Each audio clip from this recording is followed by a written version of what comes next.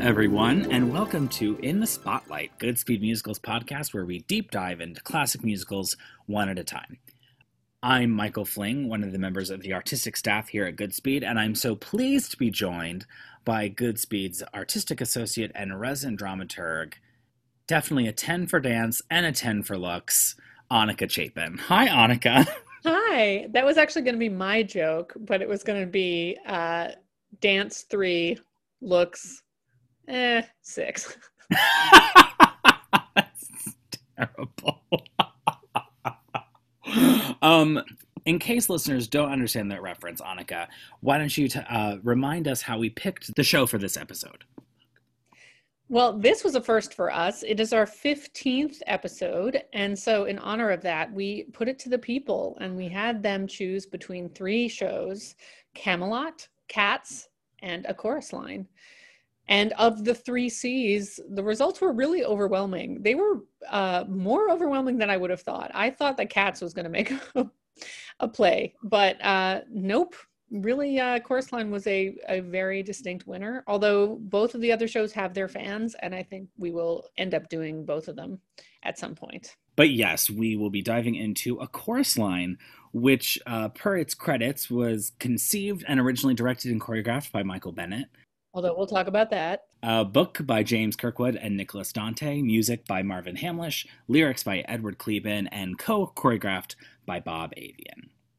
And that will bring us to the speed test. Hudson's Florex doesn't matter. Hudson's Florex doesn't matter. Hudson's Florex doesn't matter. Hudson's Florex doesn't matter. Where I do my best to summarize the plot of A Chorus Line in 1 minute. So, Annika, do you have 1 minute on the clock? I do indeed. I feel rather confident in my ability to summarize Chorus Line in under a minute. All right. Well, I've got the minute. So, as they say, a 5, 6, 7, 8 plot. So we got a lot of dancers trying to get a job in a Broadway musical. Somewhat tyrannical director choreographer Zach wants them all, instead of a normal audition process, to tell their life stories and pick at personal wounds. And then 8 of them get a job at the end. That's the plot.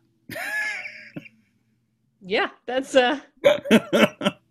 that is the very economical and completely complete version of the plot.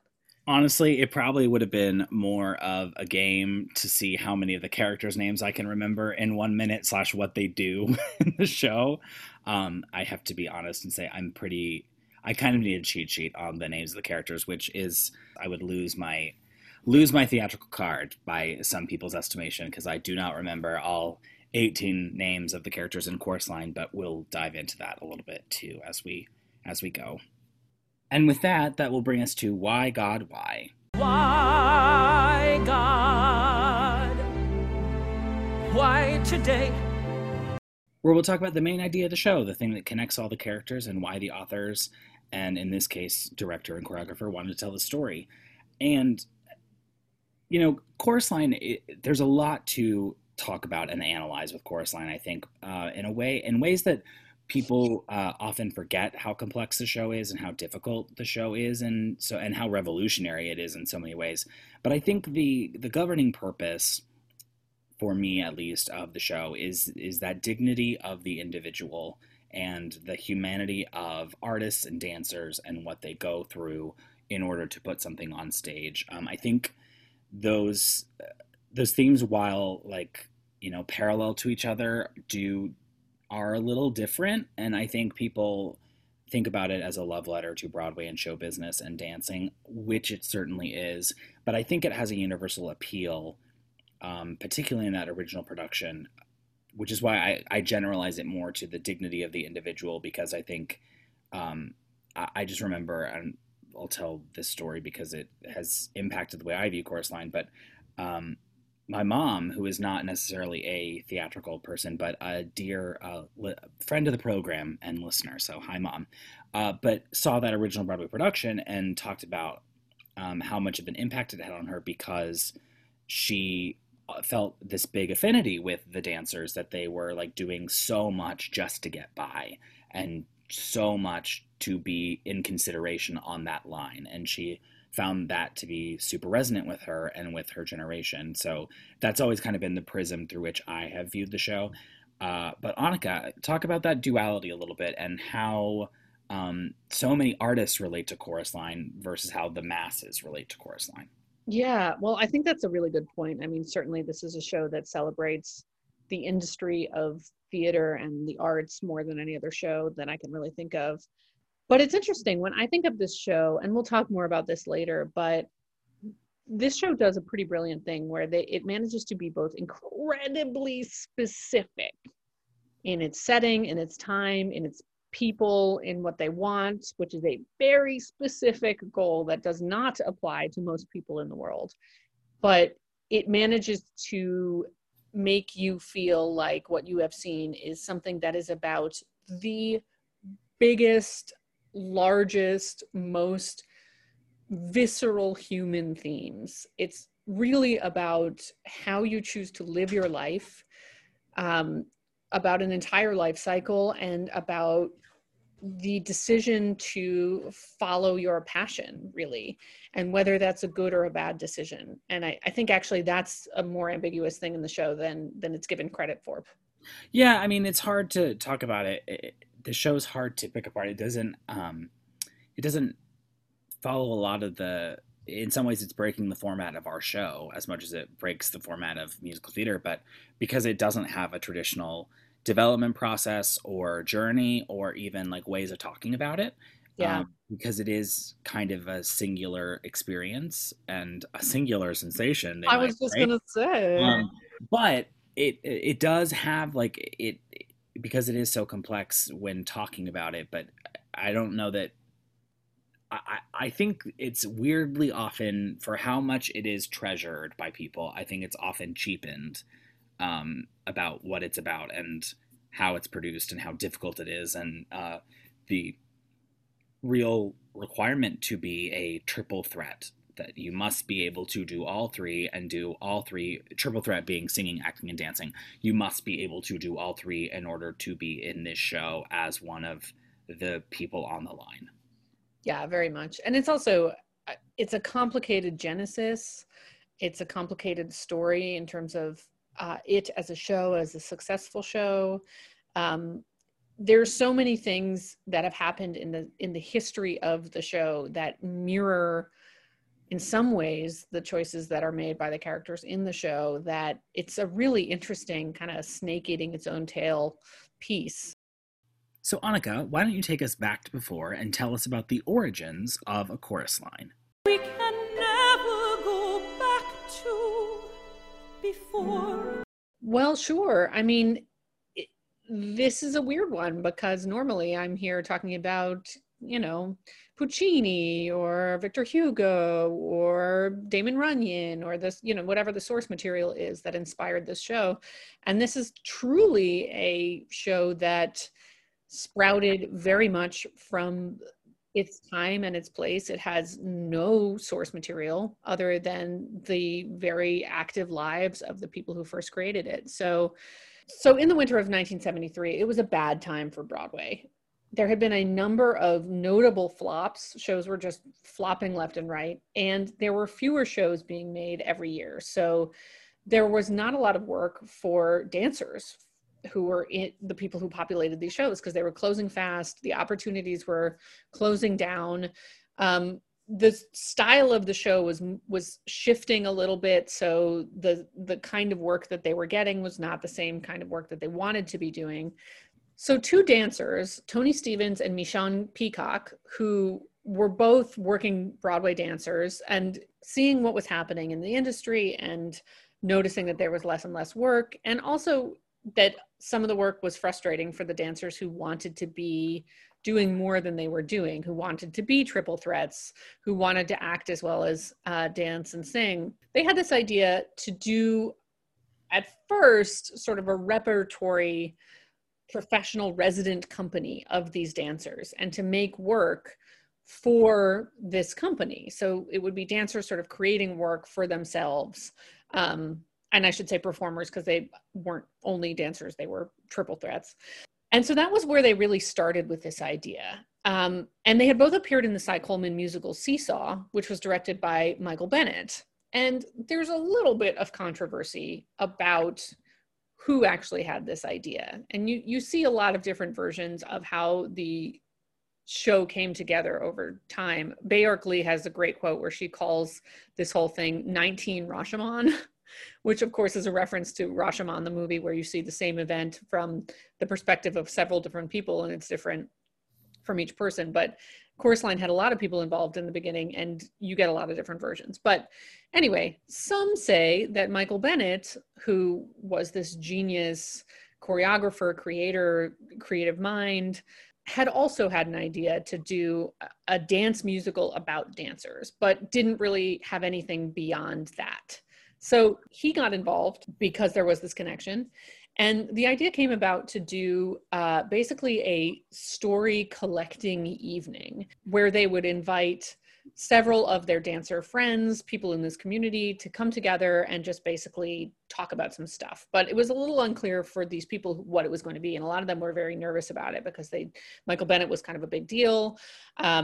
They felt nervous sharing stuff in front of him, who they auditioned for, et cetera, et cetera, et cetera. But basically, this is what they did. They had space in a studio on 3rd Avenue, starting at midnight on a Saturday night, so that the people who were in shows could make it and be showered and clean after their shows.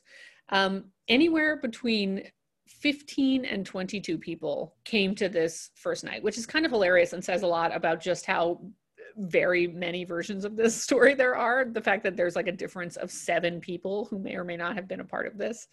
But there was the small group. They started out by exercising, which is such a dancer thing to do. I would have been, invite me to anything at midnight on a Saturday and tell me it's going to start with a dance workout. I'm going to be like, hells no, I'm leaving. Goodbye. And they sat around, and this group just started to sort of share their stories. Michael Bennett kind of broke the ice by sharing a lot of details about his own past. He told a story about having gotten a girl pregnant in the company of West Side Story, which he had been a dancer in, and about how he was sort of not sure about his sexuality. So to have someone who was sort of in a position of power in the room be the person who was opening up allowed everybody else to really open up. And from there, it lasted about 12 hours. They left at noon the next day, and people shared all sorts of stuff about their childhood, about the industry, about the work, about their relationships. There was a set of sisters who were telling things to each other that they had never really actually said aloud, and they were saying it in this group. By all accounts, it was this amazingly special session that was taped, that Michael Bennett taped on 8 tracks, I think. And it just was something else. Everybody who was there felt it was something really, really special. And a lot of the stories that were shared in that first session ended up verbatim becoming some of the monologues that were in the show. So this was truly the DNA of the show that became Chorus Line being built right in that very moment. Over 12 hours downtown on a Saturday night. Yeah, so they gather at this studio and talk for 12 hours over lots of red wine, and Michael Bennett records it. And that becomes the first of what kind of became a series of these meetups. I think they're, all the accounts of how the show, as you said, like came to be are different and varied. And even like the seminal kind of book on the creation, which is called On the Line, like has blatant facts that are not correct in terms of when things premiered and when things happened. And there are contradictory stories about when things enter the show, when they leave the show. I mean, it's insane and very interesting toward the creation. But essentially this all rolls up into Michael Bennett has this idea, and he goes to Joseph Papp, who was the artistic director of the New York Shakespeare Festival, also known as the Public Theater. And he says, look, I've got this idea. I want to workshop it. Will you give me space? Joseph Papp says yes. And like, you get this many people and they'll get $100 a week, which is like nothing. But they started with this first workshop of this idea that he roped in Marvin Hamlisch, who had just won an Oscar, had won a few Oscars, I think, by this point, for composing music. And he's going to do the music. And But they just start to develop this idea. And without getting too much into it, they would do morning dance explorations, and then in the afternoon talk about their lives and ask probing questions and all the things. After this workshop culminates in a 4.5 hour presentation for Joseph Papp, where it's basically a bunch of monologues and a few songs of the show. And everyone's like, yeah, I think there's something here. So they have to go back and get more money for a second workshop. And they get a second workshop, at which point James Kirkwood comes on board as a co-book writer to really help shape the show, because it still didn't have a shape. That second workshop, after a couple weeks, ends in a 5.5 hour presentation for Joseph Papp, which he liked, but basically he's like, I can't give any more money to support this. It doesn't fiscally make sense. And then the president of the board of the Public, Lou Esther Mertz, ends up writing a check for the continued development and a workshop production of this show. So, it goes through a kind of a very untraditional process at that point, with this nature of workshop and writing specifically for actors and using their stories. And the interesting part, I mean, there are lots of interesting parts of it, really, but the noted part is essentially all of the dancers who had told these stories and had been a part of this workshop process each had to audition to be themselves in the show, and ultimately end up signing agreements that they, the authors have the rights to their lives and their stories for $1 each, and an equal percentage split of 1% of the gross of whatever this show is going to be, which everyone thinks is special, but no one knows that it's going to become the, cultural sensation that it is. So basically it amounts to a few cents for all these actors for every $1,000 made for the show, which is just kind of wild to think about. And it kind of became the standard deal for the workshop contract that Actors Equity ends up working off of, and it becomes this precedent-setting, quote-unquote type thing, but it's actually really not remotely fair to the actors for what they're giving, I think. But that's maybe just personal opinion. And so this workshop production, they keep, working at it and refining it, and all these monologues about their lives kind of become this montage sequence that become the song Hello 12, Hello 13, Hello. And what I think is actually really interesting about the way they crafted the show is that I hadn't realized until diving into it and really looking at it, is all of the stories and the way that they progress through the story. It starts with everyone as a child and their youngest memories, and then it gets to puberty, and then it gets to older, and it does kind of journey through their lives collectively in an age sense, which I honestly hadn't really realized until I looked into it, but it's a very interesting and fascinating way that they went about it. But yeah, I mean, there are tons of stories that we could go on for hours and hours and hours about the various accounts of what happened. I think it's really fascinating that the finale one was originally conceived to have an audience member pulled up on stage to be made to feel like a star, even though these ensemble people were the ones doing all the work. That, obviously that concept is abandoned, and that number still remains as a very psychological comment on the whole show and the dancers' experiences and all that. So it premieres on April 15th of 1975, and I only know that because it is the day before my birthday. And it's a huge smash right out the gate. The reviews were absolutely out of the park, and it sells tons of tickets at the Public, and it's a very weak season for Broadway by many accounts, and so it pretty much immediately transfers to Broadway, which at the time was not common. And a couple of quick fun stories from the preview process at the Public. One is Neil Simon actually came in and was a show doctor for the show and wrote a ton of jokes. Apparently, he doesn't even remember what all he wrote, but there are various stories about the things that people are sure that he wrote, which is just funny because Michael Bennett wanted the show to be even funnier than it was and wanted that levity in there. And so Neil Simon was a part of that. And originally, the dancers that were chosen for the show within the show that we don't know the name of were supposed to be chosen each night by the actor who played Zach, and it was supposed to be based on their performance that night and who would get the job. That was absolutely thrown out the window. One, because the wardrobe staff was like, that is awful for us in terms of accomplishing what is already a very difficult quick change.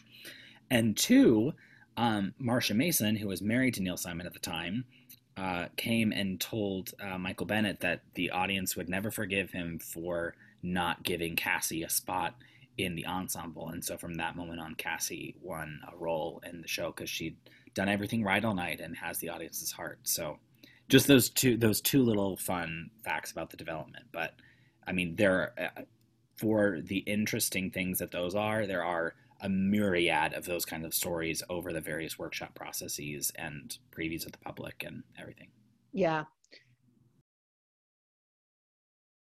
And it went on to get 12 Tony nominations. It won 9 of them, and it won the Pulitzer Prize for Best Drama, which is still a very rare thing. To this day, there are only 10 musicals that have won that prize. So it was just a smash, and there are lots of international productions. There's been only one Broadway revival, although there's another one rumored for 2025, although I think that rumor was happening before this all happened, so who knows, but yeah, it's still very popular. And then of course there was, in terms of less popular things, they made a movie version in 1985 that is not considered a great movie version of a thing. It is not very good. But yeah, it's not a celebrated adaptation. No, it is not. So Kelly Bishop, who played Sheila in the original production, said a very funny thing about Richard Attenborough, who was the director of the movie, had been on a talk show, and he said, this is the story of a bunch of kids trying to break into show business. And she was like, oh my God, like, if Richard Attenborough said that, then he clearly had no understanding of what this show was, which was very much not about people trying to break into show business. It's about people who are working in show business and very different part of life. So I thought that was kind of a funny example of why that movie was not so hot.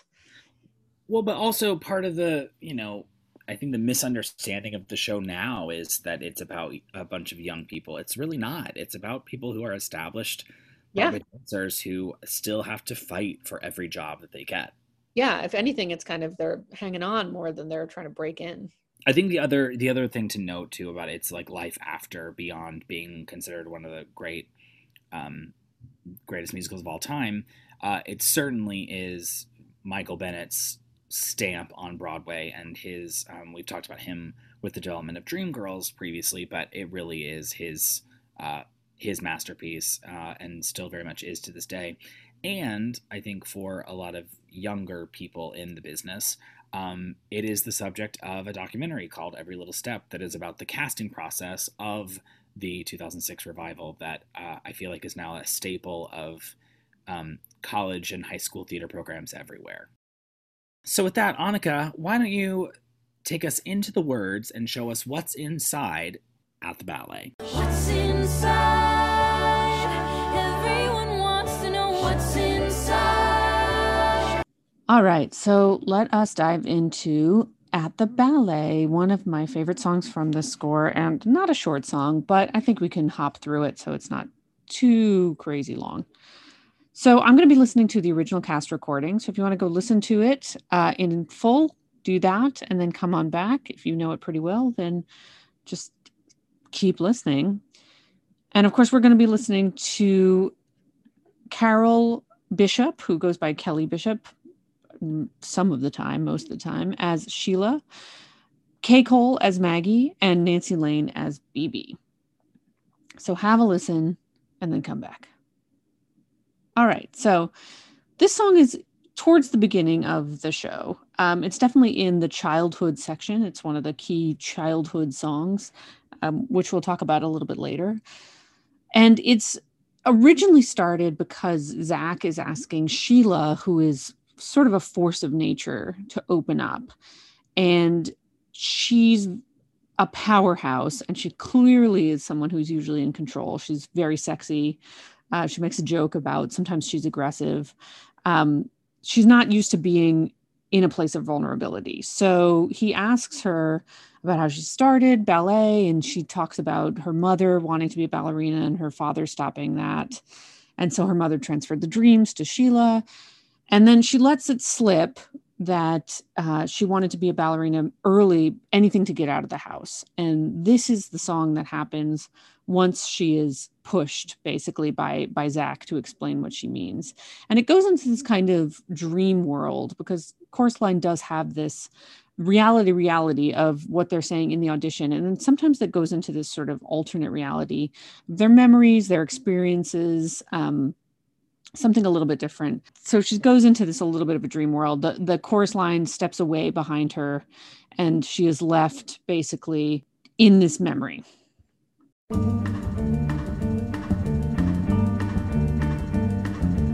Daddy always thought that he married beneath him. That's what he said, that's what he said.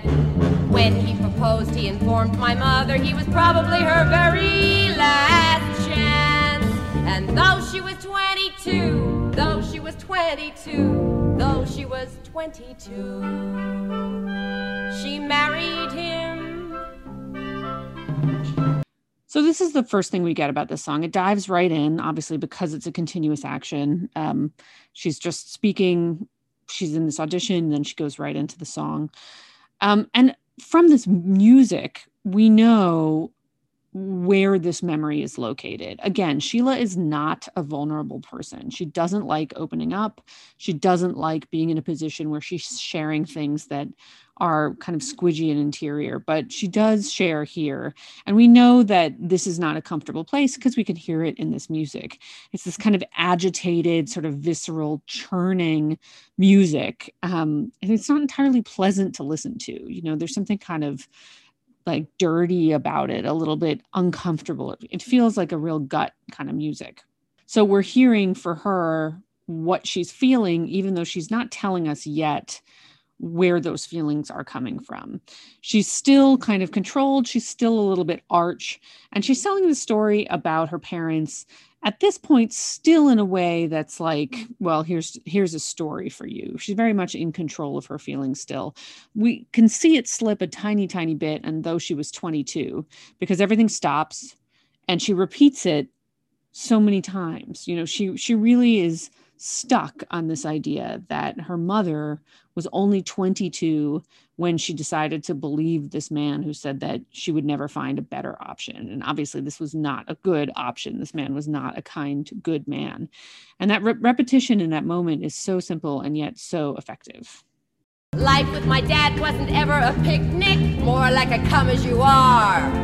When I was 5, I remember my mother dug earrings out of the car.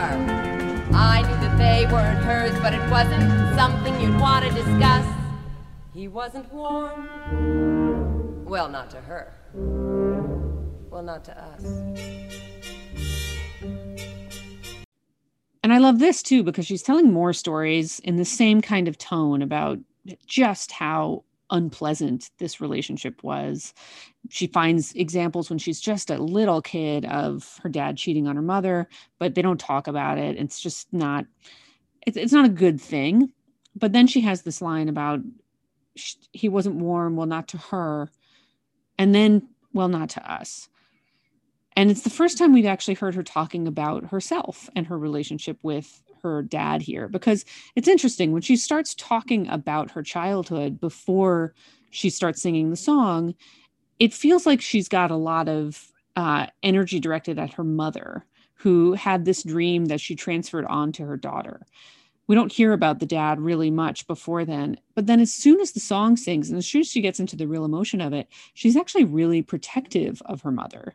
She's telling the story about, you know, how could her mother have believed this man, you know, that her mother could have done better, that her mother had to experience things like the proof that her father was cheating all the time and how bad that was. She clearly was a kid who knew what was happening and pretty much located it very much on her father, protective of her mother. But here she slips a little bit and just acknowledges that he wasn't warm to either of them. It wasn't only her mother that got the brunt of this, it was also herself. But that's kind of a trigger for her. It's a little bit what sends her into this other music. But everything was beautiful at the ballet. Graceful men lift lovely girls in white. All right, and now we have this first instance of this ballet music, and it's just worlds different from that churning kind of dark internal music that was before. This opens up into this beautiful melodic lilting melody, and it's such a beautiful musical portrait of what she's singing about, which is just how different the worlds were for her. We can see in the music so clearly what she's talking about.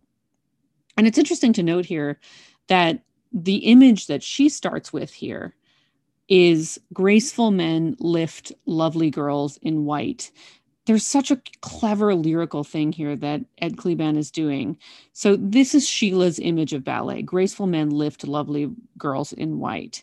It's not the first image I would think of when I think of the ballet, and it's not going to be the same image that the other two women think of. But for Sheila, who had this awful, cold, closed off and cruel father who is the opposite of supportive, it's the image she connects to first. It's very different in terms of the gender roles to what she sees at home, right? She never sees a man lifting up a woman. She never sees a graceful man. This dynamic of two people working together is really clearly completely different from what she's experienced. Yes, everything was beautiful at the ballet. I was happy at the ballet. That's when I started class. And the second part of this section gets a little bit more wistful. We can hear that sort of dream-like longing for something different, but it feels a little bit more separated from the pure fantasy of the memory. So it's transitioning back into the reality. She was happy there, but to say that comes with the knowledge that she was so unhappy at home. And you get those beautiful falling reeds at the end, just trippingly bringing you back from these lofty heights back to earth. And at the ballet is so beautifully punctuated and kind of feels a little bit like one of the exercises you do in a ballet class. Up a steep and very narrow stairway to the voice like a metronome. Up a steep and very narrow stairway. It wasn't paradise. It wasn't paradise. It wasn't paradise, but it was home. There's so much about this section I love. The close together notes climbing up a steep and very narrow stairway. With that higher note to signal that it's climbing up. You can kind of hear what that staircase looks like, right? It's a little old building. It's got uneven stairs. It's all right there. It's not a fancy place. And then I love also that the teacher is not really a character in this song at all. It's not like any of these women found a substitute parent in their teacher, which is obviously something that you do hear sometimes, but it's just a voice like a metronome. That's what the teacher is. It's just a source of order, something that keeps the pace, and not even necessarily a human being. So it's not about that person. It's something else entirely. And then we get that wonderful, it wasn't paradise, it wasn't paradise, it wasn't paradise. And all three of them are now have entered this kind of memory dance space. And then that punctuated, but it was home. Again, echoing that ballet exercise. And something that was shared between the three of them, even though they're not actually really singing together. They're each in their own little section.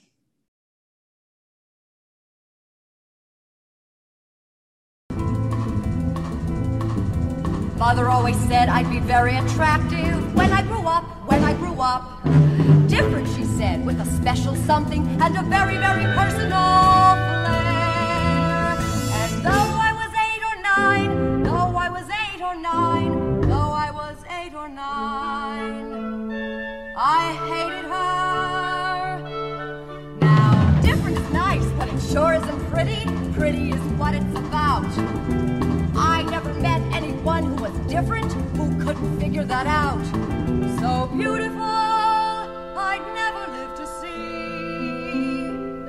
But it was clear, if not to her, well then to me. Told you we would skip through some stuff. So this is the second section. This is BB singing, which is a character we haven't really seen that much of. And actually, this is kind of the most we get of BB in the show.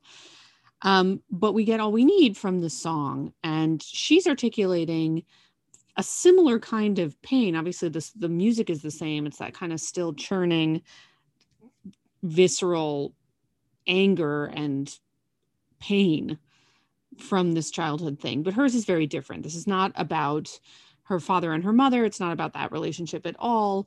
It's something different. It's her mother. She's really angry at her mother, but she's angry at her mother for telling her that she was going to be beautiful in some way. This is a very complicated emotional thing, and it rings so true, I think, to a lot of people. I mean, I think if you're a girl in this country / probably in this world, the line where she says pretty is what it's about, you know, it feels very, very real. I know exactly what that feels like when you're a kid and you're growing up, and it feels like the best thing you could possibly hope to be is pretty.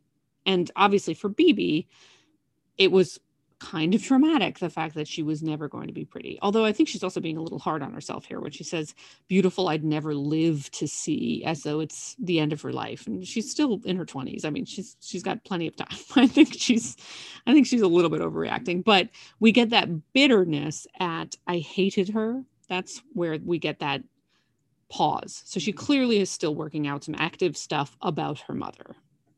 That everyone is beautiful at the ballet. Every prince has got to have his swan. Yes, everyone is beautiful at the ballet. I was pretty at the ballet. And we get this section that she has here is different than Sheila's too. It's not everything was beautiful at the ballet. It's everyone was beautiful at the ballet, which is clearly for her exactly what she's talking about. She wasn't beautiful in her everyday life, but in the ballet, everybody is beautiful. If you're a dancer, you're a beautiful dancer. And so it's so fitting that the image that she picks as the sort of generic image of the ballet, just as Sheila picked the graceful men lifting lovely girls in white, is every prince has got to have his swan. And of course, that's a reference to Swan Lake. The swan is the most beautiful creature in the world, delicate and feminine and seductive and beautiful. And so for her, she's chosen the most iconic, beautiful ballet character who, of course, attracts the beautiful prince. That's what's resonated for her so much. I love that little moment at the ballet. Hey, they each had that little moment, which I feel like is for each of them a little moment of both sharing, because it's kind of the kind of thing where you're looking for commonality. You say that to people when you're like, yeah, right. You know, it's sort of like a, hey, right. But it's also, there's something about it that sounds like they've just gotten lost in their memories a little bit. I think it's a lovely little addition that you don't really expect, you know, to start the song in this very performative way. It's an audition. They're sharing their stories. They're sharing their stories because they sort of have to. Zach is asking them to go into this liminal space and then to have this little moment. It's just like a little personal thing that I think is really nice. Up a steep and very narrow stairway to the voice like a metronome. Up a steep and very narrow stairway. It wasn't paradise. It wasn't paradise. It wasn't paradise, but it was home. And I love that every time they do that, it just gets a little bit more complex and interesting. It's like they're kind of growing and learning over the course of the song. I don't know what they were for or against, really, except each other. I mean, I was born to save their marriage. But when my father came to pick my mother up at the hospital, he said, well, I thought this was going to help, but I guess it's not. Anyway, I did have a fantastic fantasy life. I used to dance around the living room with my arms up like this. My fantasy was that it was an Indian chief, and he'd say to me, Maggie, do you want to dance? And I'd say, Daddy, I would love to dance. So this is Maggie. This is the third singer in this section, in this song, and she doesn't get a sung part to tell us about her childhood, which reminds us a little bit about the audition reality of this, that even though this song is structured like this, I think we're expected to think that it covers each of these women coming forward and sharing their personal childhood stories, which is kind of, it's almost a montage in that way. And although Maggie has a similar story to Sheila, a cold father and a bad parental relationship, what seems to dominate her memory is the wistful fantasy of it being different, of her father being loving. And her music is very different here. Obviously, she doesn't have that kind of like churning, angry, painful music that the other two have. She has this sort of, you can hear the ghostly echo of the At the Ballet music. She's dreaming of dancing in her family life. It's a slightly different integration of what dance means to her.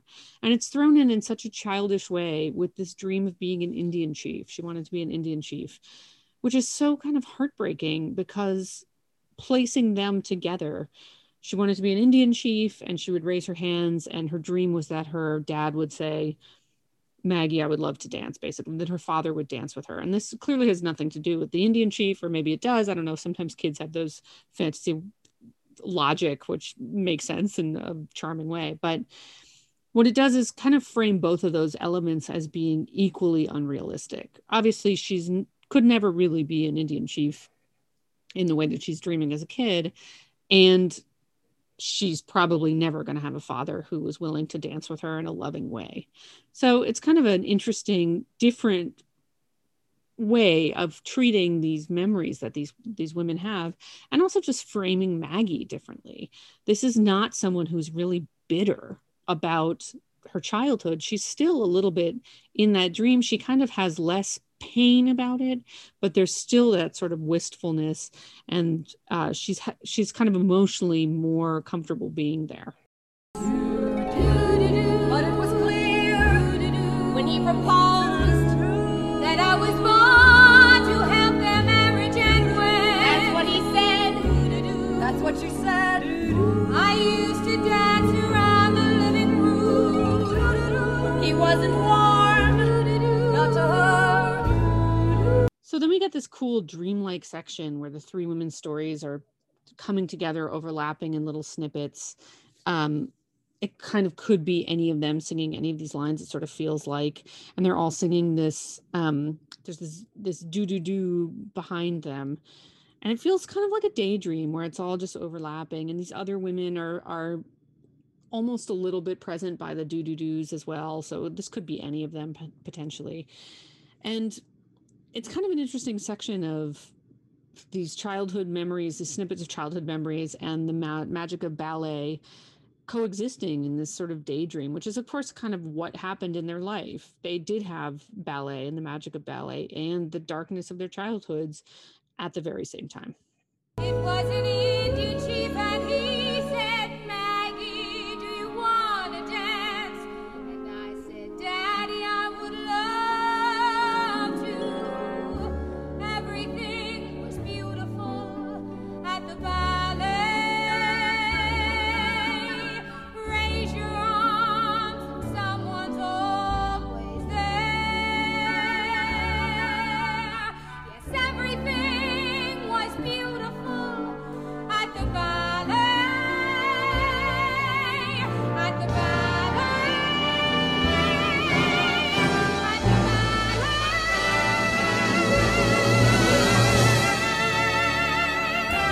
Oh my God. I mean, it's the note. It's the big note in this song. But before we get there, let's talk about Maggie getting to sing. She gets her own little melody here. It's different than whatever we've seen before. And it gets to be a musical illustration of the dream she had of her father wanting to dance with her. Again, it's different music because it's a different tone for her.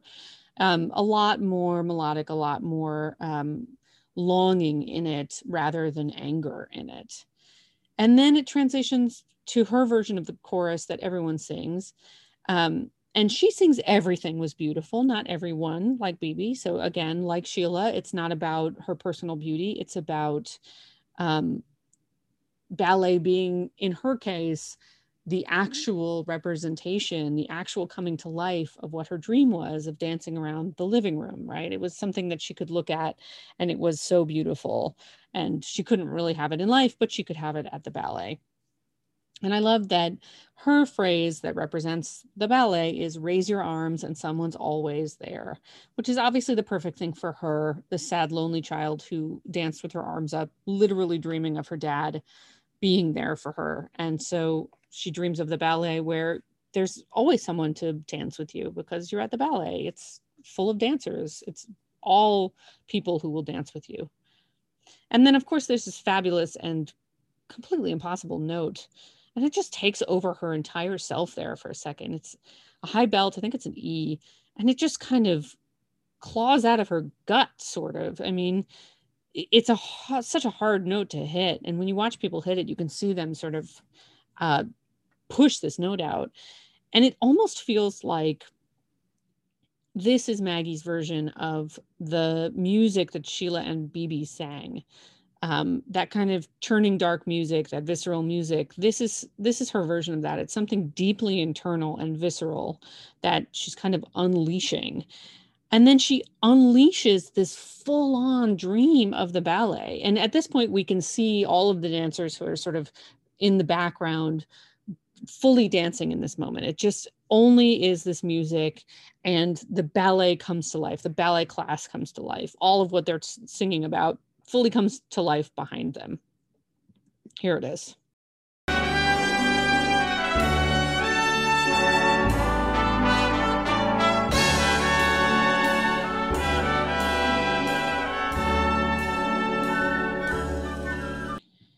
So we really get to see what they have been talking about, because obviously previously to this in the show, and really at any point in the show, this isn't a ballet show.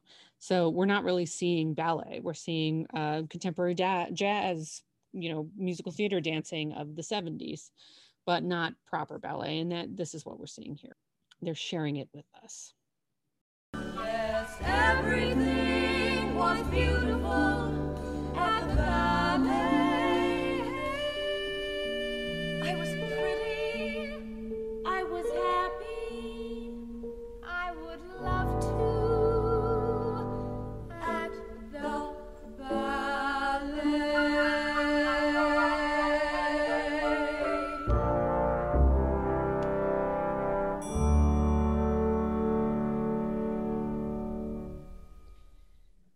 Oh, so lovely. So they all sing together in harmony at the end, and they each get a line that punctuates and sums up their respective stories. And then it ends on this slightly melancholy note. They have those falling reeds again, which is such a beautiful, I mean, you can just see the ballerinas. You can just see the core doing that in that moment, in those little tripping down notes. It's so pretty. And then you get this kind of more grounded place, those few notes at the very end, which kind of pull through a darker place and ends on something a little bit hopeful with like a touch of triangle at the very end. And it's kind of a great place to end for the song. They've each been through a lot. They've had this thing be the light in their lives up until this point, and now they are here, right? It's I'm still here, sort of, in a very different way. But this song, which really encompasses a lot. We get 3 full childhoods. We get the psychology of 3 different women who have a lot in common, but also some things that are definitely not in common. And then at the end, it just feels like we've been through it with them. We really get this moment, and the music reflects that for us. We get to see the beauty of the ballet, but we also get to be brought back into the world of the rehearsal room where they are. It's something really wonderful to pull through here. And then, of course, after this, it just goes completely back to auditions. It just moves on as though this never really happened, which maybe it didn't really, because again, it's taking place in this sort of elevated space, but we see it, and we're getting a kind of a lifeline right into these characters.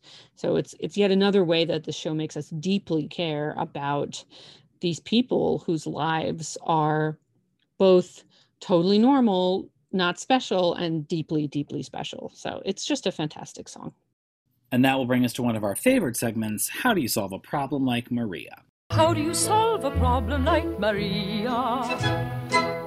Where we talk about some of the issues, internal and external, to the show. So the show is so unusual in so many ways, and how it's structured and things, and its development process, certainly. But Annika, you raised a really interesting point that I had never thought about before, that's inherent to its structure, in that it really lacks a singular protagonist.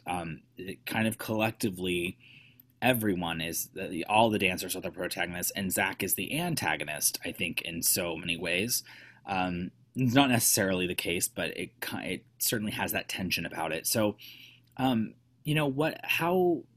does that impact the show and how people approach it and how audiences react to it? And, just how does it's set apart? It is very individual in that way.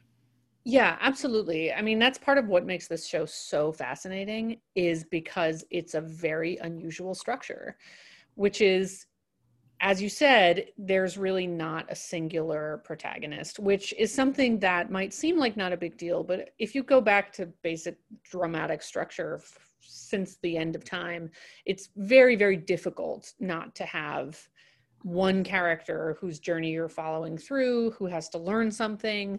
And this story, clearly, I think Cassie is, if there is said to be someone who sort of operates like that, it would be Cassie. But at the same time, Cassie doesn't really have to learn anything or change over the course of the show. You're just following her a little bit more.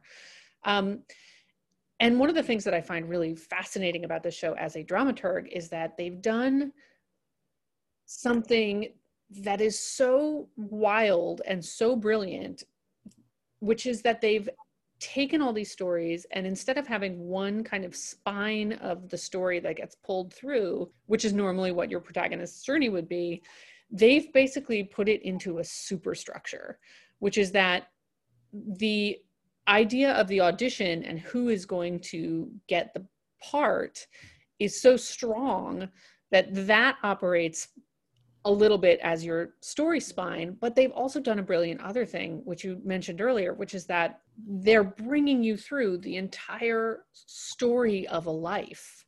So childhood to adolescence to adulthood to death, really, which is what I Did for Love, ultimately. What I Did for Love, which is all of these dancers thinking about what's going to happen when they can't dance anymore, is told from the perspective of someone looking back on their life. It's all past tense, what I did for love.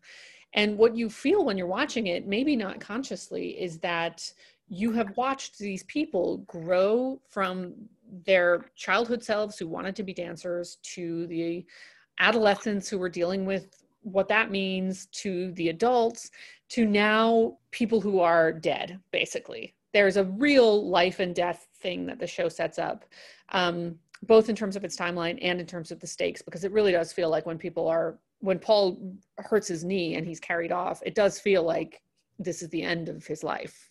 You really feel that in the audience.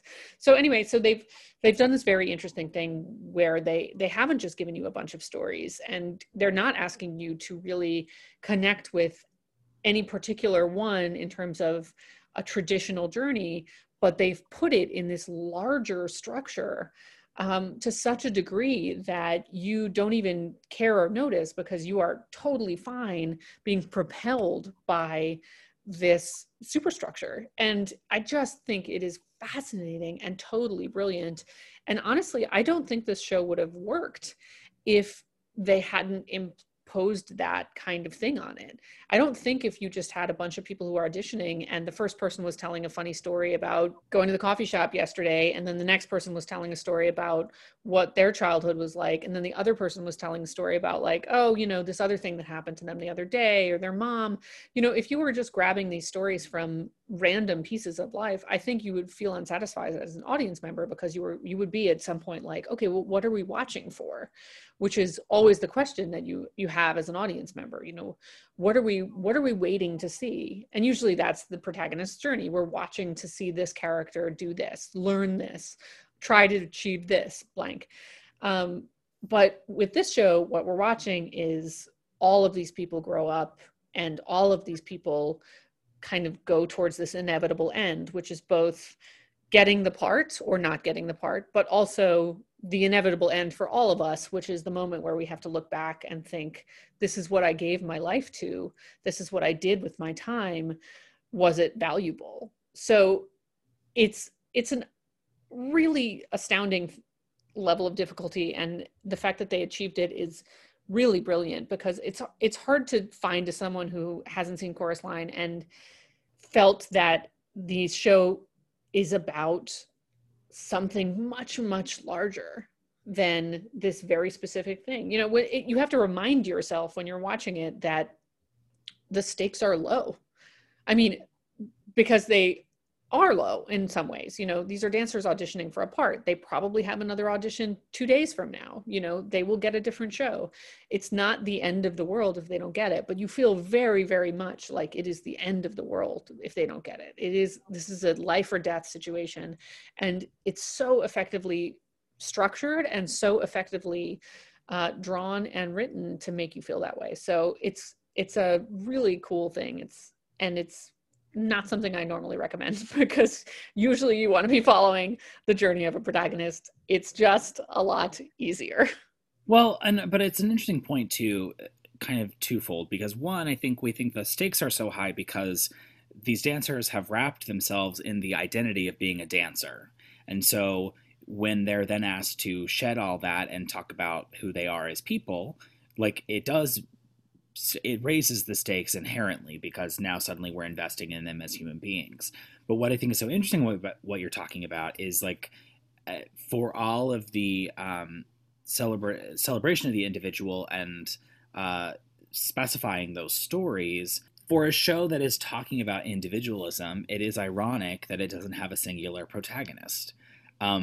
It is just the inherent irony of the show, and the inherent irony, I think, just the inherent meta-ness of what it is to talk about the show, what it is to rehearse the show, what it is to audition for the show. Because it is attempting to be such a realistic and unnatural show, and that Michael Bennett was very insistent that we not see an orchestra, that it all feel like conversational in how the songs develop. And I think the great exception to that being What I Did for Love, which, even though it does start off as a conversation, it does kind of feel like a pop song in the middle of the show. That's not a negative critique on the song. It just has that top 40 kind of, a song you'd hear on the radio type quality about it. But it's fascinating to me to discuss in so many ways, because as much as it is celebrating the individual, it is also critiquing all of these individuals for being so wrapped up in being a dancer, and that being how they define themselves. And I think in a modern context, it's hard to look at the show and not be like, wow, all these people really need to go to therapy and really need to be able to separate themselves from their job, which, like work-life balance is not really great in Chorus Line, or frankly in show business. I mean, it is centrally criticizing and critiquing the structure by which Broadway musicals happen, and while also celebrating it and being a love letter to it and saying we love this and all that. I mean, it's why One is such a phenomenal, crazy psychological number that we've spent all night. And we joked earlier that I can never remember the name of the characters.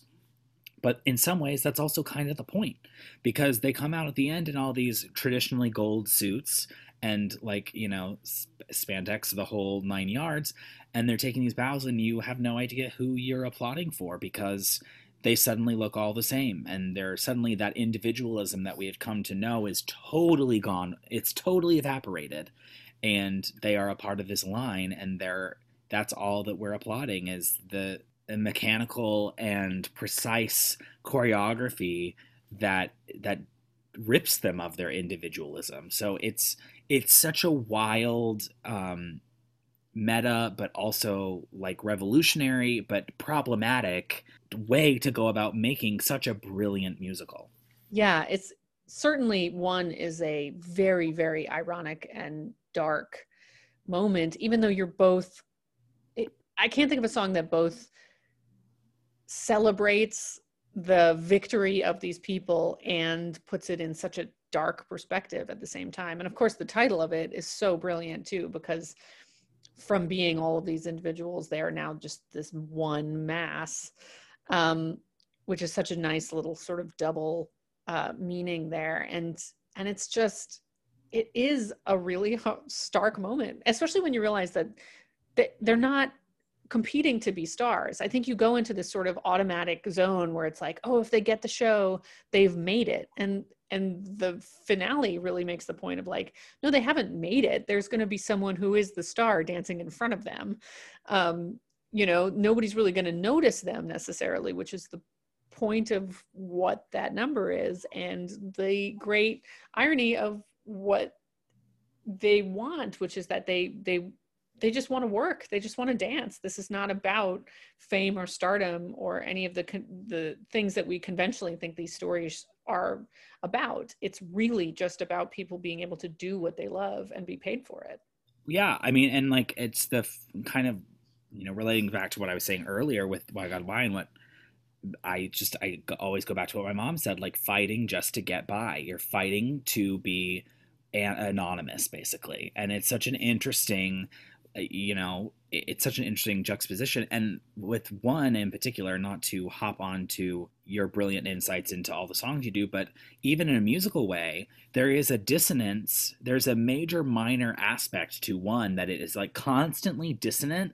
And yet you've got these wild trumpets that are like triumphant in the way that they're going about it. But that dun, dun, dun, like that vamp that is now so famous is like goes back and forth between like major and minor. It's like, wow, it's like so central, but yet it sounds like this big classic Broadway number and has come to be an anthem for Broadway. And yet it's like so messy and dirty and like not like, oh, perfect happy what we think of it as. It really is, it's mind-bogglingly complex in a way that I just don't think people even really investigate and talk about. No, it really has become something slightly else in the culture than what it started as. And yeah, I mean, I'm so glad you made the point about that, those chords, and like the final chords are so uncomfortable. It's sort of like, it's not a joyous song. And it's funny because I think it's also, when you look at what we talked about in terms of the history of the show and all of these people pouring their hearts out, and then getting $1 and like a tiny, tiny chunk of the royalties of this super successful show for the rest of time, that ended up for them being like, I think $10,000 was like the top of what they got for it. There's something so ironic that what happened to those dancers at the end in one has kind of happened to the dancers that were involved in the creation of it in some ways too. Like their very personal stories, they're sharing all this stuff, ended up making this thing in which they were kind of erased ultimately. And even the sense that like the characters aren't named after them. Like, yeah, you know what I mean? It's like their stories and their amalgamations. I mean, it's not like they neatly took one person's story and made them into that character, but like they're the driving influence behind the character, but then they have aspects from other people. I mean, it's just wild. It's just wild. It's a little bit hard to read about the creation of this show and feel as great about the show as you did before you started reading about it. It's a very complicated process. And especially when you hear about the people that were at that first night that were sometimes in the show. I think 9 of them ended up in the show. And then, they eventually kind of left the industry, fizzled out. The people who made a ton of money from the show versus the people who really like left a lot of their blood on the floor and then just never really ended up being able to make enough money to stay in the industry they loved. So there's just loops of sort of complicated feelings and difficult things about this show. And in its defense, slightly, you know, one of the big benefactors of the success of Chorus Line is the Public Theater, which has built an entire, you know, they're incredible about supporting artists and new work and challenging work, and of Chorus Line, it certainly fit into that when they were developing it, even though they did kind of have that momentary, like, oh, we're not gonna be able to do this kind of thing. So there's even messiness within that, but it is fascinating that they made such a big deal out of the fact that they were giving these actors money and like credit on some level for authorship, but really not. And you've got a lot of people who, I think in one of the accounts, like, you know, all these dancers would then go to auditions for shows in the future, and all these people would be sitting next to them and be like, well, why are you here? Don't you just have a ton of money from Chorus Line? Like, why are you still why are you still doing this? And it's like, no, actually, like, there are people now with like houses in the Hamptons because of Chorus Line, but it's not the dancers.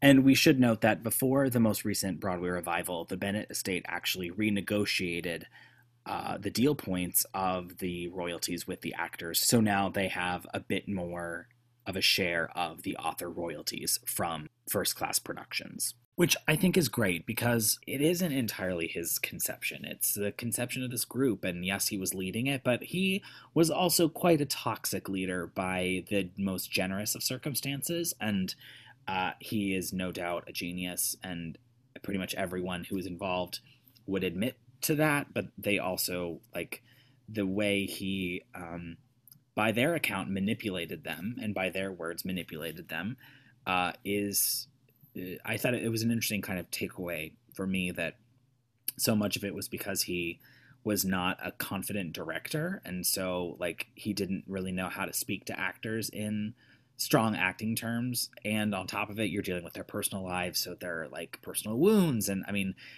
but his style was very, very problematic in the nicest of ways, but just frankly unhealthy. So the other interesting thing when it comes to Chorus Line is the original production and original choreography and costumes and just everything looms so large over the property that it isn't reimagined in its new productions. It's very much a descendant of the original production. And some of that is because of the Michael Bennett estate, who are quite inflexible when it comes to new people looking at it or choreographing it in a different way or any of that. And personally, I think the show suffers from that a little bit. I think it needs to have a new look and let that exploration with it happen so that the strength of the material can shine.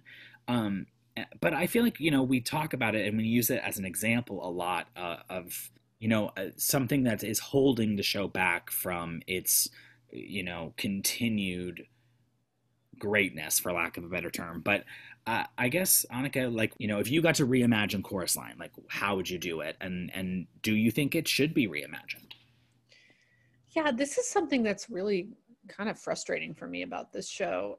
I don't really understand why, given the genesis of the show and given its intention, which is sort of to represent the real lives of Broadway dancers, Broadway actors, why they would be so specific about kind of freezing the show in amber, which is what they've done. I mean, you really have to use the same costumes that were plucked from basically the first cast and the people who were first involved with it, in terms of, like, you know, Donna McKechnie liked to wear this kind of leotard, liked to wear this kind of skirt. So that's what Cassie ultimately ends up wearing. You know, they've made these choices so specifically for the first group because they wanted this show to feel like it was these people, these real people, and what they wear and who they are, and have that reality on the stage, that it feels so strange to me that now, you know, decades later, we're making every person who plays those parts have that same kind of like, oh, we want this to be real and realistic, but it's still based on that very same person. So it's odd to me that they are as rigid as they are about this particular show, because what I would say is, look, there's no reason to change the story of it. You don't need to actually draw from the lives of whoever is going to be playing it in whatever production, because the show is now what the show is. But I don't think there's anything in the show particularly that necessitates it still being 1975, 1974, this time where it was originally built. I mean, why not make it Dancers Today? Make it have the costumes that look like what they would wear to an audition. You know, make them feel like a group that just came in off the street. Make them feel like, in essence, who they will be playing these parts, because you're getting the contemporary versions of those people. And, you know, I'd be fascinated to see what a cool contemporary choreographer does with it. Because there's no reason story-wise that it has to be that original production. And I feel like plenty of people will still want to do the Michael Bennett choreography. I'm not sure many people will want to stick with the original costumes in all cases. Some of them are pretty nuts now. I mean, it's actually kind of an interesting time capsule when you see it. And there's like velour stretch pants and like knee-high dance boots. And, you know, you're trapping poor Val, who has to perform in pigtails and high tops for the rest of time. I mean, it's just some of them are just weird. But I don't know what the hesitation is. I don't think ultimately it's in the best interest of the show to protect it to the degree that it's been protected. And there's signs that they're being a little more flexible. I think they let Donna Fiore do a new choreography up at Stratford, but I think it will only make the show feel as fresh and as vibrant and as visceral as the show is if they allow them to make it look and feel like it's a contemporary show. Yeah, and I think it probably would necessitate some cultural references in the script changing and updating a little bit. And there are certainly a 70s-like quality to the music and that original orchestration, I think, that does feel very much of that era. But I agree with you that I think it is one of those shows that, to me, it's such a natural for a new kind of look at it, just because it is universal, and I don't think its message is contained to the 70s as much as some of the things about it seem to be. I think it could have a real resonance, you know, and in a way that, you know, I think of the recent Broadway revival of Fiddler on the Roof that kept many of the iconic moments of Jerome Robbins' choreography, but really allowed a new voice to then be brought to the rest of it. I think Chorus Line could really benefit from that, because I think it also, and this is just my personal opinion, but I think a lot of the choreography is very difficult for dancers and very athletic, but it doesn't always come across that way when you're watching it, I think. For me at least, it's not always as thrilling to watch as it is to perform, and I think with a little more of an eye toward that, I think it could be really exciting and great. And as you said, Donna Fiore got to do new choreography up at Stratford. I know Dennis Jones has gotten to do original choreography down in DC and also at the Muni in St. Louis, which I happen to see and be a part of. And so they have certainly begun to be a little more flexible, but I would be curious if this rumored revival does happen, if they try to blow it up as a lot of the recent revivals of the more classic shows have, or if they do, you know, enforce the original choreography on the production. It'll be interesting to see how that plays out. And now it's time for our favorite things. These are a few of my favorite things, where we share some of our favorite things about A Chorus Line. So, Annika, who is your favorite character in Chorus Line? My favorite character in Chorus Line is Sheila.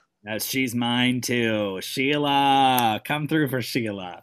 Yeah. Then I have a second option in case you were also going to go with Sheila, because I feel like we have the same too. But since we're talking about Sheila, let's talk about Sheila first. She is such a badass. I think she is so strong. I love that she is a character who is a sexually powerful woman very clearly, but is using that sexuality in a way that feels sort of true to herself. I mean, she's a fascinating portrait. And I think because Sheila is very much based on Kelly Bishop, who played her, I think it's a really good portrait of a complicated, strong female character that I just love. She's great. She also, I mean, her zingers are the best. Can the adults smoke that's a great line. Like, there's so much about Sheila that, and her backstory is really like touching and moving and at the ballet. I mean, I think she's great. I mean, and honestly, it's for as much as I joke about not remembering all the characters' names, like I think Richie is absolutely delightful, and it's hard to not shout out Paul. Paul was going to be my other one. I mean, that monologue is the heartbreaking. I mean, there's when it's done well, I mean, it's just like open my veins. Like it's so yeah. And I think Paul really is the emotional heart of the story. You care about him so much. He feels so vulnerable. You after only knowing him for the amount of time you know him in the show, you too feel like he is a special creature that needs to be protected from the world a little bit. And, you know, I think that having an element like that in the mix is really important, because even though everybody's opening up, you don't see anybody be quite as vulnerable as Paul is, just because the character feels that vulnerable. He's a great character. Well, I mean, and in a show full of like all these sweeping dance moves and dances and numbers and choreography and like songs, but like his monologue, which is probably like 4 pages of, I mean, it's incredible. So what would you say is your favorite song in Chorus Line? This one's pretty easy for me, actually. Since I was a little kid, and therapists get ready, my favorite song in Chorus Line has been Dance 10 Looks 3, including, fun fact about me, when I was little and I was interviewing to go to school, because I grew up in New York City, so all the schools are like cutthroat job interviews when you're, 4 years old. That was my favorite song, and my mom was terrified that I was going to go and meet with these like fancy school people and that I was going to be singing about tits and ass, and then they would take me away. Child services was going to come take me away. That is pretty funny. Although if I were that administrator, I'd just send you right over to the high school for the performing arts. Yeah. Like, can you get me tickets? Well, and the great story too that we didn't tell earlier about that song is that originally it was called Tits and Ass, because that's the joke of the song. And early on in previews, it wasn't getting a laugh, and no one was laughing at the song. And they realized that it was because in the playbill it said that there's a song called Tits and Ass, so it wasn't a surprise. So they renamed it Dance 10 Looks 3. Suddenly it was a hit, and the song took off. So a fun little story. Titles do matter, I would say, is the message of that. I think for me, I mean, this is like so specific, but there are so many thrilling musical moments for me in Chorus Line, but the underappreciated one, I think, for me is the end of Hello 12, Hello 13. The end right before Give Me the Ball, the like, and suddenly I'm 17, and suddenly, like, I think it's so exciting and thrilling. So I have to shout out that. But we've already talked about one, but I mean, one is a great. It's thrilling. I mean, it's a solid score, and there are obviously lots of winners in the score, but I'm going to shout out those two as my like split of favorite. So what's your favorite miscellaneous thing about A Chorus Line? Well, I have to give a brief shout out to the many hilarious parodies that exist using Chorus Line. But since I feel like I do that a lot, I'm going to go with something else, which is that I think Zach and the way that they set up the power dynamic of Zach and these dancers is really smart and interesting in terms of having him be this disembodied voice for a lot of the show. The fact that you're watching them in the way that he's watching, but you never see him for a while. There's a really interesting framing of that character. And by extension, the role of a director or director choreographer as a person who's shaping these people, and especially in Zach's case, he's drawing from them. I mean, it's kind of, that's another additional layer up to this whole thing, which is that, you know, Zach is doing exactly what Michael Bennett did in that first session, which is like asking these people to share, except for he's not sharing himself.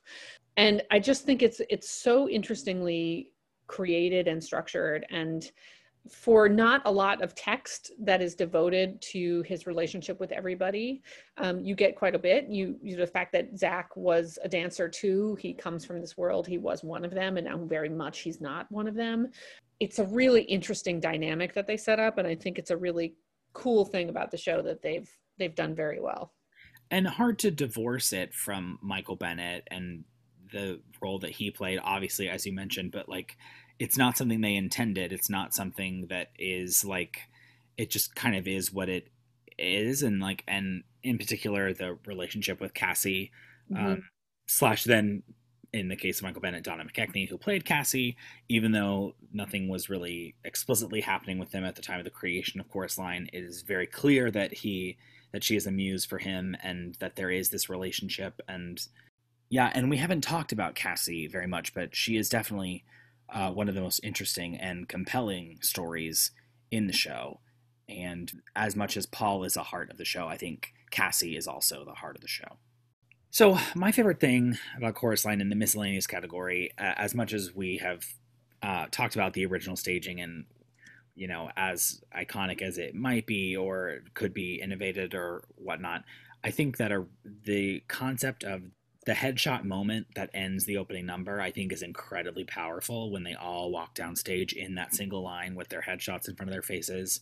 Not only for being emblematic of what the show is talking about, examining, but just the sheer power of that and the musicality, the bumps that happen underneath that are really powerful. And it's hard for me to not get chills like watching that moment anytime it happens, because it's so striking in its simplicity, but in how much it is saying, which is, you know, emblematic of Chorus Line itself. It's in its simplicity, but in how much it is saying. So it's a very special and unique moment of musical theater.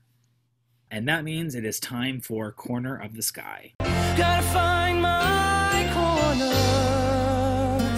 of the sky.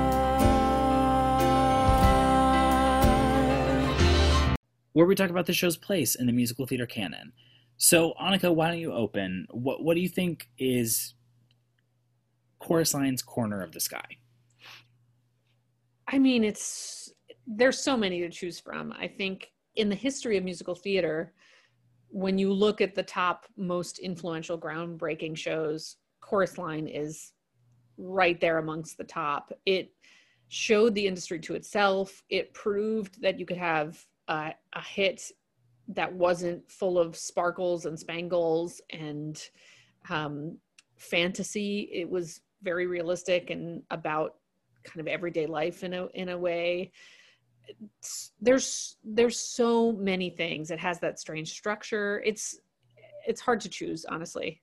Well, and in many ways, I think what you're talking about too is like, it's not the first concept musical, but it is certainly the first mega hit concept musical. And the fact that like, you're not watching a traditional musical in the sense that we think about a musical, you're watching a concept and almost in a very, you know, obviously it started at the public, but in a very downtown, like we have a thing we're trying to say way. I mean, it is governed in a very artistic vision and idea of Michael Bennett's, and that is proving that can be hugely successful and obviously then influential. But like it also, I mean, it's one of the first, it's like it breaks the record for longest running Broadway musical, which it maintained for a very long time. And like it becomes synonymous with Broadway in so many people's minds. Yeah, all of those things.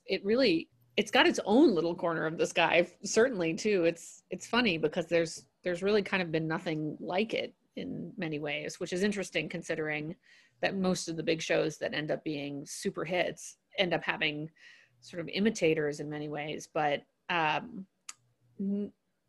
while certainly like you can see some of Chorus Line's DNA and the kind of shows that came after, there's nothing quite similar. No, not on that. I mean, not on that scale. Certainly not on that success level. Yeah. And that it is truly an original musical. And as dumb as this sounds, it really is a singular sensation. It really is. Like, it just is. It is. Well, that wraps it up for our deep dive into Chorus Line. But before we go, we have to know what comes next. What comes next? Or at least have a clue from Annika about what show we'll be diving into in the next episode. So, Annika, what is our hint about the next show we will be diving into? I love this teaser for this next show, which is a show that I love. But here's the teaser. This show inspired a short-lived cartoon series that ran on television for kids and featured a rapping prehistoric flytrap. Huh, that is so interesting. I did not know that, even remotely. Yeah, me neither. But I can't wait to dive in, but we'll have to wait till the next episode. So until then, we'll see ya. Bye, everyone. Kiss today, goodbye. Bye, everyone.